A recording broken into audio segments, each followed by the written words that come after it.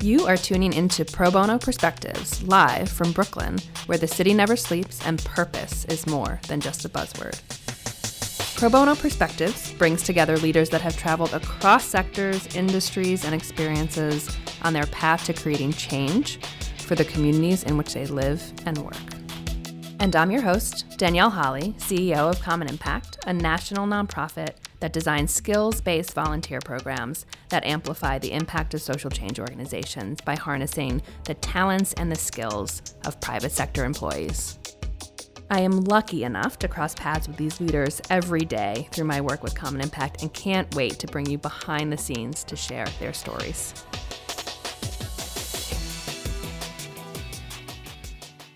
Hi, everyone. This is Danielle. I am joined here by Janelle Woods McNish, who is the Director of Service and Giving at Harvard Pilgrim Healthcare Foundation, where she leads the company's employee giving and service initiative across New England.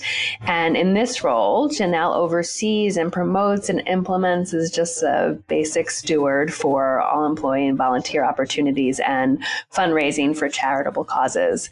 Harvard Pilgrim has such an impressive volunteer participation rate. It's almost unheard of. 96% of employees are engaging in service or giving activities at the organization. And last fall, the team at Common Impact had the pleasure of partnering with Janelle to create Making Good Happen at Work. We're doing it again this year in the fall, which is an employee service and giving convening targeted to small and medium-sized businesses, because social impact and purpose is not just for the big guys. And fun fact about Janelle, in her spare time, she is a beauty queen and placed second runner-up at the 2018 Mrs. International held in Charleston, West Virginia, among many other things. She's, I'd say in short, the real deal.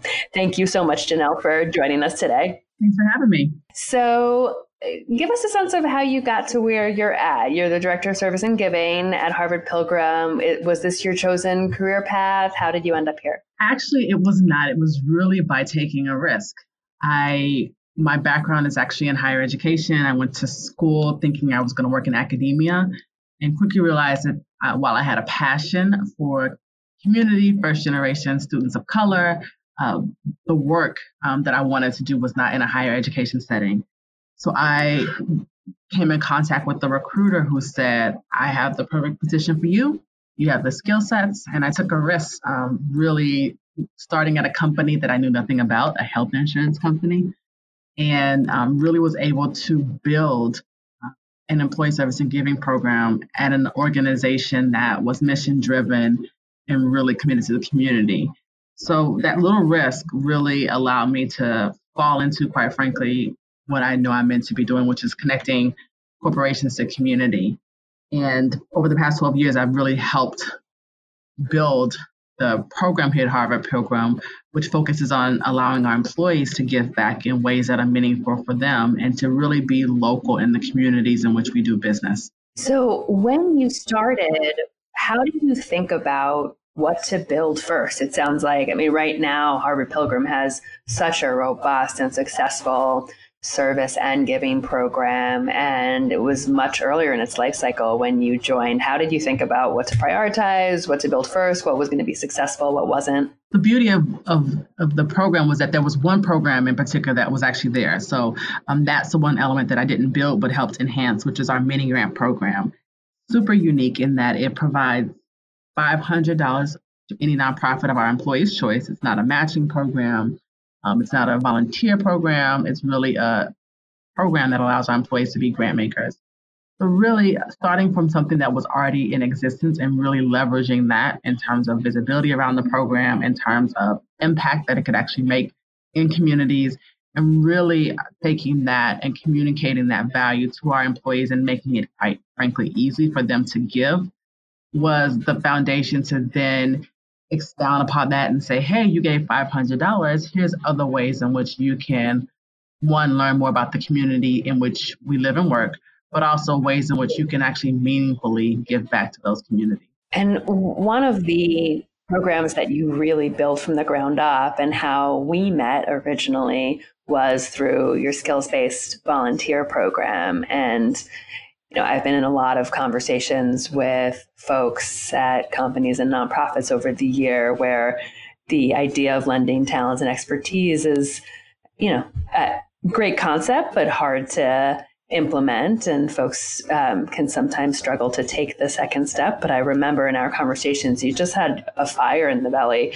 for deploying and engaging employee expertise for community good and social impact. Where did that passion start for you? How did you think about that at Harvard Pilgrim? Well, one of the things that really started it was how I've been engaging since day one with our employees, which are some of the most incredible, giving, smart and passionate people you'll ever meet.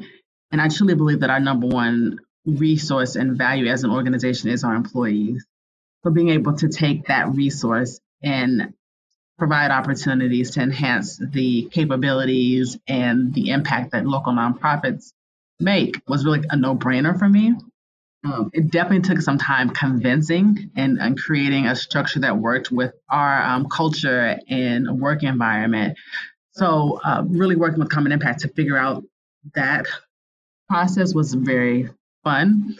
But for me, it was easy to get my head around the idea that we have a very valuable resource that could really benefit communities, but could also enhance the skill sets of our employees. And it was really just about figuring out the best model to do so. And did you find that the employees understood that they had expertise that was really needed? I'm always surprised by these folks that are so incredibly talented and have such capacity and skill to give.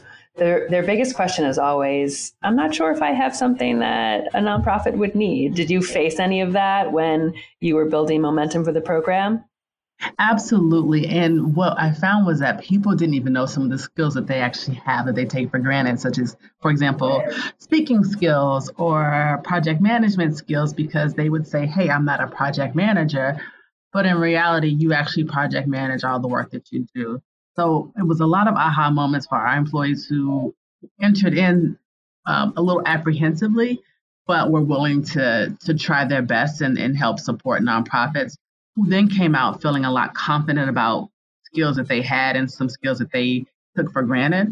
But also, I would say, a really deeper understanding of the nonprofit and really a sense of fulfillment for actually being able to contribute something in a very meaningful way. And how do you think about this as your part of your philanthropic strategy? Because it's a clear win for employees and for engagement and professional development of employees. And it's also such critical capacity building support for nonprofits. Curious how Harvard Pilgrim thinks about the ways in which you're supporting organizations. I know you have a couple of focus areas and types of missions that you like to support. How do you think about that right now? So we really look at it as a way for us to be local. Being a regional health insurance company is really important for us to really be present in the communities in which we serve. So for me, it's a part of our portfolio or continuum of ways that we can give back in both small and substantial ways, both one time and ongoing and long-standing ways. So for me, it's really a part of that portfolio to not just do one day of service and then leave, but just to have an opportunity for our employees to engage in ways that support what they want to do, but also that, quite frankly, benefit the community and not just in a one-time way. So there are a lot of companies in this game now. The skills-based volunteering is one of the fastest growing corporate engagement programs. I think about 60% of companies have some sort of skills-based volunteer program. And most of those companies are really large. They are the Fortune 500, Fortune 100 companies that can resource the partnerships that are involved, the capacity that's involved, and having their employees step away from their desk to do pro bono work. And they do see the business value. It is net positive from a business value and a financial perspective always. but it's been much harder for small and medium-sized companies and nonprofits to get involved. And curious how you made it work. Yeah, one of the ways that I really was able to introduce this internally, because it is a big commitment or can be a big commitment, was to pilot it. I love the word piloting because it allows people to dip their toe in the water and get a sense of it and then want to jump head first after they get a taste of skill-based volunteerism. So we piloted it with a group of nonprofits in which we value deeply, and we did it over a shorter term. So it was about a 2 to 3 month process. So this allowed us to get some wins and to articulate the value and really show how employees could participate and really be involved in this type of initiative and still meet the business needs. And after that, I got the go ahead to really pursue this more. And the model that we actually use now is a little bit of a hybrid in which we focus on a one day, so similar to the Skills for City model. But that allows our employees to really be able to focus on business and to focus on this type of project.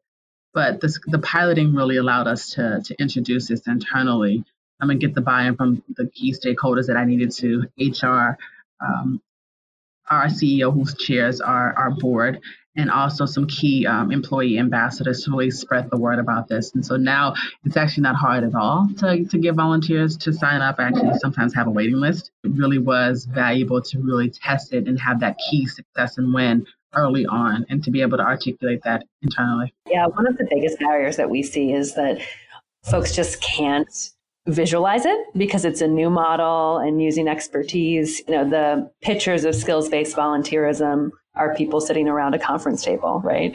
People sitting around a desk in meeting rooms. And it's hard to understand the power of it without experiencing it. So such a smart strategy. Would love to hear, speaking of making it work, I've always so admired your ability to choose your commitments wisely, to say no gracefully, to do the things that you do say yes to really well. Tell me and our listeners how you think about shaping the commitments that you make and how you fit it all in. So I do things that I love exclusively and that give me joy. So it's, I would say, very much so from a selfish place. But I've been pretty clear over the last couple of years about what are my values and what are the things that I really feel passionate about. And I actually wrote them down. So here I have like 4 areas in which are of importance to me. And when I get asked to participate, to serve on a board or chair an event or volunteer at an initiative that takes time away from any of those 4 things and does not fit into that one of those buckets, I gracefully say no. And I say no because, one, it's not part of my purpose or mission, even though it'd be an amazing cause. It's not my purpose or path that I should be on. But more importantly for me, when I say no, it allows other people to say yes. Oftentimes I find that when you say yes to everything, you actually deny other people's the opportunity to say yes. And so it actually makes it easy for me to say no, because I know that if I say no, it's not the end of the world. There is not no one else that can do exactly what you just asked me to do. There actually are people who this actually fits into their purpose and passion and mission. And so I'm actually allowing someone else to do that and actually opening up a door for someone else. For me, that makes it a lot easier to be clear about what it is I'm passionate about and is part of my mission and path, but then to also let others be able to lead in those areas that they are passionate about. So tell us more about your mission and your path. What are those things that you say yes to? Anything dealing with young girl empowerment. So I'm a stickler for young girls and motivating, modeling, and embracing all the beauty of the leaders that they are. I am a big advocate of ending and raising awareness about human trafficking. In my professional life, anything around corporate social responsibility. So I am keen on mission-driven organizations and organizations that are committed to not just being a good corporate entity, but also a good corporate citizen. And then my family involves a whole nother bucket. So anything related to them, I'm like, soccer is included in that space because my kids are both soccer players. So anything soccer related, even though it's not one of those other three buckets, is definitely the thing that I have to always say yes to because my kids love it. So those are kind of my four buckets, if you will. Tell us more about the focus on human trafficking. I know you are the founder of I Am Valued, which is a movement to raise awareness of and end human trafficking. And this is one of those issues that's hidden and is much more prevalent, even here in the States, than people realize. Tell us more about what connected you to this issue and the work that you do here. Yeah, I actually met a young girl who was a victim of human trafficking. And quite frankly, she looked like an average at the time. She was a 12-year-old girl. And it really took me back because I had this image myself of who it impacted, where it happened, and really was blown away by her story and quite frankly, the matter of fact way in which she said it. It was really just a way of life for her. It became clear that one, there was a story to tell and to raise awareness about this issue, but two, that often as someone who was a survivor of human trafficking, it's hard for her to tell her story. So it's actually important for someone like me who can share their story without having to re-traumatize the person that was impacted, the survivor, if you will. So it allowed me to use my voice in a way that would also be able to share stories about how people are being treated, who the real perpetrators are in this process, but also to help end it and really make sure that our world is a place where all girls are valued and not viewed as a actual dollar value. So that was kind of my story, one girl, and ever since I will the end of time be telling people about this issue and really working to make sure that it doesn't happen. For folks who are listening in and want to help, want to support, are there ways that we as individuals can spot the signs? I mean, that story strikes me as really terrifying, really, right? That you wouldn't, if she hadn't shared it, have any sense that she was in this situation. How can we look for the signs of this? One of the things that I've been clear about in my space is that I'm a voice and I'm not the response person. There, I think there's a clear skill set and heart and compassion around this that I just don't have in terms of everyday work. But there are amazing organizations doing that work. My Life, My Choice. Jane Doe. There's some amazing organizations that are doing the groundwork in terms of supporting girls who are victims. There's some amazing stuff being done by airlines, and that's one of the things that we can continue to advocate for and support airlines who are doing trainings around this and who are training flight attendants to see warning signs. And so those are the things that I like to try to amplify. It's actually a hard thing to do as an individual person, but there's amazing organizations that are doing the public service announcements, that are doing the trainings, that are working hand in hand with these young girls to help them become survivors. And quite frankly, to criminalize and to continue to criminalize the actual criminals in this process, which are those individuals who actually pay for and purchase these young girls. So for me, it's around supporting those who are actually doing the work on the ground.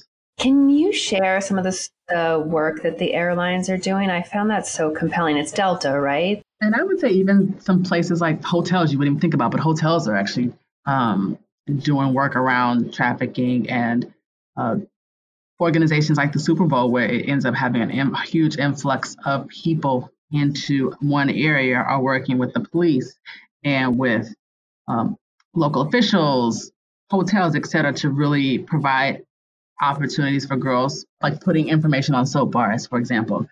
So should they want help, they actually know where they can go. But actually, pretty much all the airlines at this point are actually doing trainings around how to spot someone who may be a victim of trafficking. And there's actually been multiple cases where they've actually had people caught and really helped save lives in that process. I think that those are amazing efforts that are easy to do, and quite frankly should be automatically part of any flight attendant training or any airline personnel training to actually be an identifier, because they come in contact with so many different people. But those are different measures that are really, I would say, newer on the horizon that I'm just so proud to see is actually happening. So we're talking about all of the work that you do and how you think about your priorities and what you say yes to and what you say no to. And it's still so much. You have so many responsibilities. You're leading so many initiatives. For the folks who are looking to build their career, a lot of our listeners are either new to their career or at a career pivot. What would you tell them in terms of prioritizing and making sure that they are not letting the urgent drown out the important? That's a great question. I think early on you were told to do everything, and I actually don't think you should. I think you should do those things that add value to you. I find that the things that energize me the most, while it may take time, actually don't drain me physically. So that actually does help me a lot. I think the things that drain you and take up too much time are the things that actually are what keeps you preoccupied and actually not focus on what you should be achieving. There's some real technical things that I do. Like on Sundays, I look at my week and I look at the schedule to say not just what's my schedule looking like, but what is the goal of each of these meetings? What am I hoping to get out of these meetings or interactions? Because not everything is a meeting. It could be just catching up with someone, and that's as valuable as a meeting with an agenda. So I really try to, when I have time, I try to utilize it and try to really be thoughtful about that time.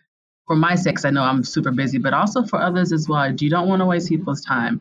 If there's a specific question you want to ask, something you want to make sure you don't forget, really thinking about those things ahead of time and not being in the moment. And I found when I do those, that really Sunday kind of trick, if you will, it actually, my week flows. It really flows. And then there's some things that I realize on my calendar, I may be able to either put off, it's not a priority, or maybe something that I don't need to do right now. So looking at that week in terms of the goals of each of the activities that I'm doing or meeting or interactions is actually very helpful in terms of how I best manage my time. And of course, though, there's weeks that life is crazy.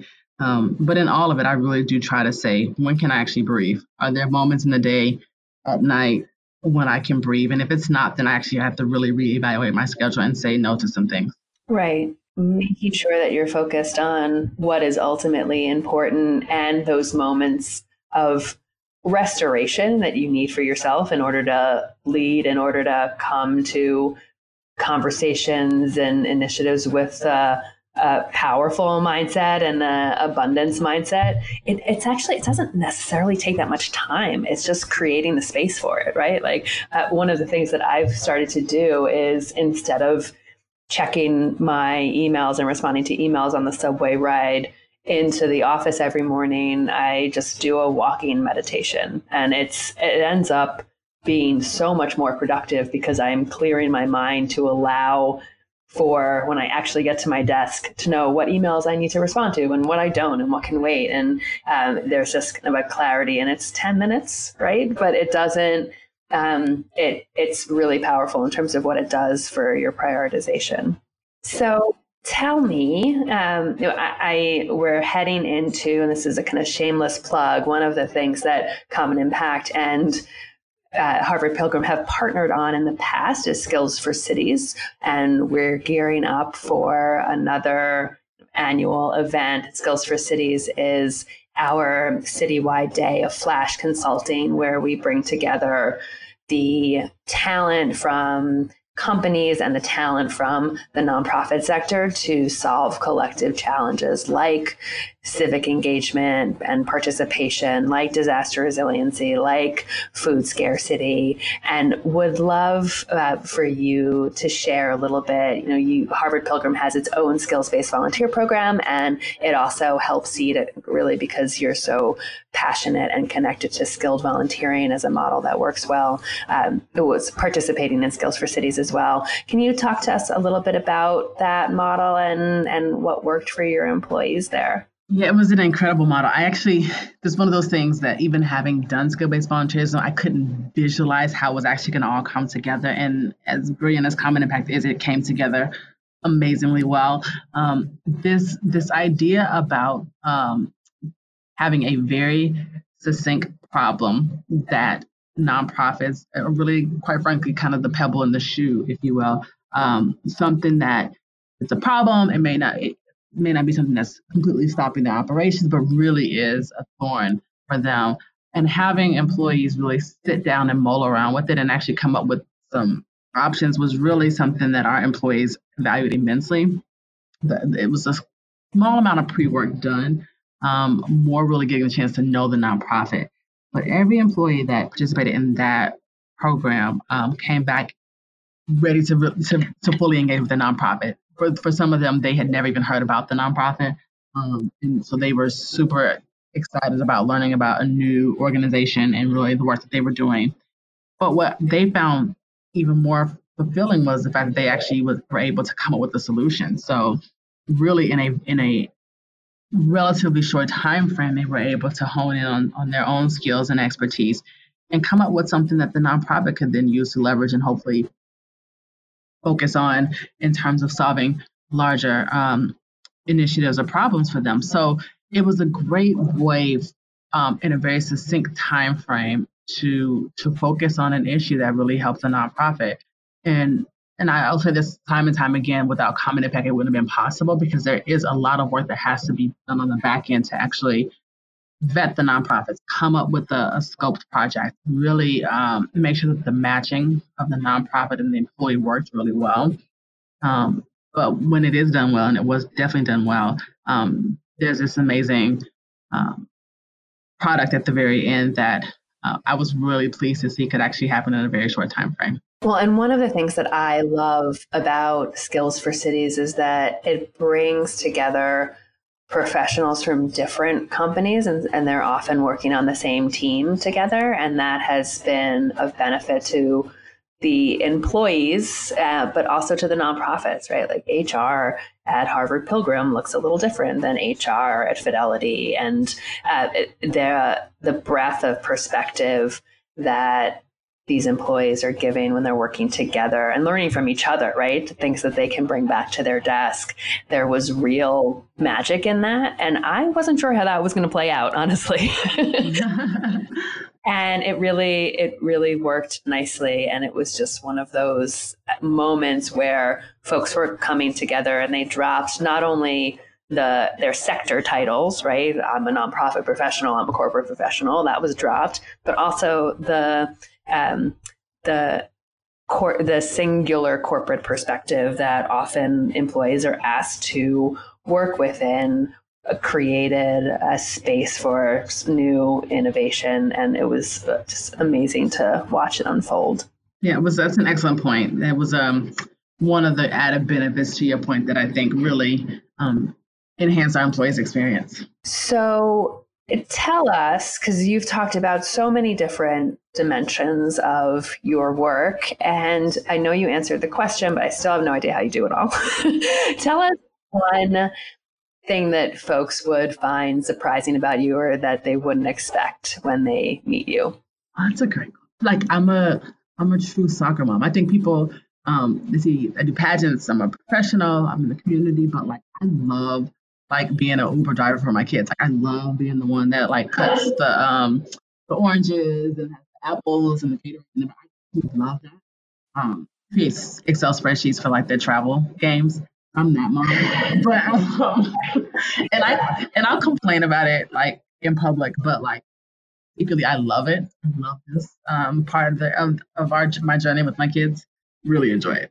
What's the best part of your day? The best part of my day is actually sharing my day with my kids. So they will always ask me, "How's your day, Mama?" And then I think half the time they actually don't expect me to tell them about my day, but I do tell them about my day in terms of really what I was able to do, what impact I had, what I learned, if it wasn't a great day. So I like the age that my kids are to be able to share that with them and really kind of debrief the day with them. And then if it wasn't a great day, I leave it there. And that really helps me So if folks want to learn more about what you do, Janelle, or what Harvard Pilgrim does, where should they go? They can definitely go to our website, harvardpilgrim.org/foundation.